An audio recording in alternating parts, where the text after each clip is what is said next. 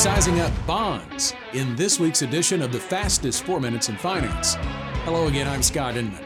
Well, when it comes to investing, the focus of the fastest 4 is most often on stocks, and rightfully so. We believe in equities as a great long-term investment to help people reach true financial independence. But this week, we are focusing on fixed income. And it's been a rocky road for bonds over the past 2 years. A rapid rate hiking cycle by the Federal Reserve has been bad for fixed income. Now, that may seem like it doesn't make sense, right? If interest rates on debt are higher, wouldn't bonds do better? And if we solely focused on bond yields, that would be true.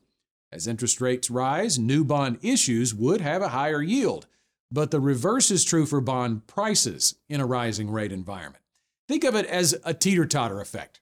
If you own a bond with a 3% coupon or yield, and interest rates rise to 4% for new bonds, if you wanted to sell your 3% bond, you would have to sell it at a discount, meaning the bond price is less than what you paid for it.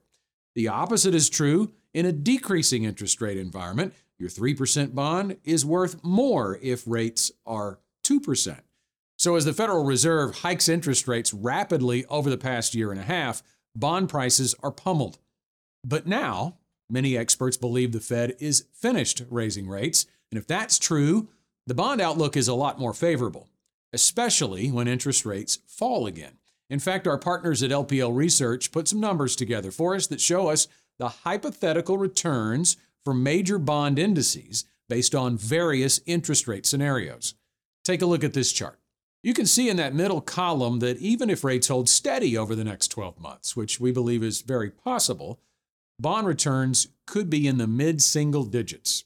But to the left of that column, look at what the returns could look like with even a half-point or full-point drop in Treasury yields. Those are stock-like returns for bonds. Again, a reminder, this is hypothetical. Big institutional investors may be poised to flock to fixed income again, too.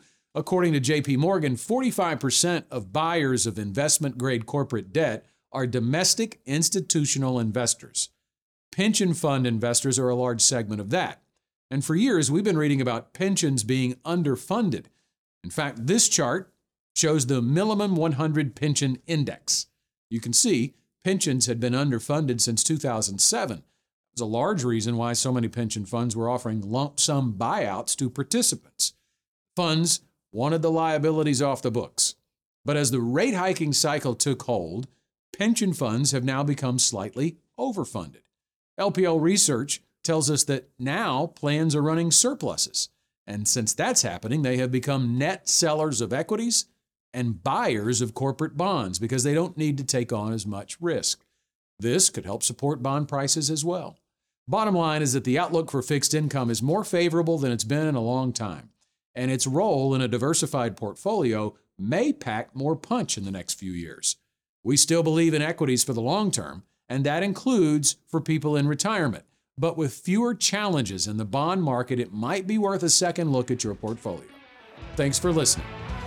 You should personally consult a financial advisor before making any investment, and no strategy can assure success. Securities offered through LPL Financial. Member FINRA SIPC. Investment advice offered through Independent Advisor Alliance. Independent Advisor Alliance and GenWealth Financial Advisors are separate entities from LPL Financial.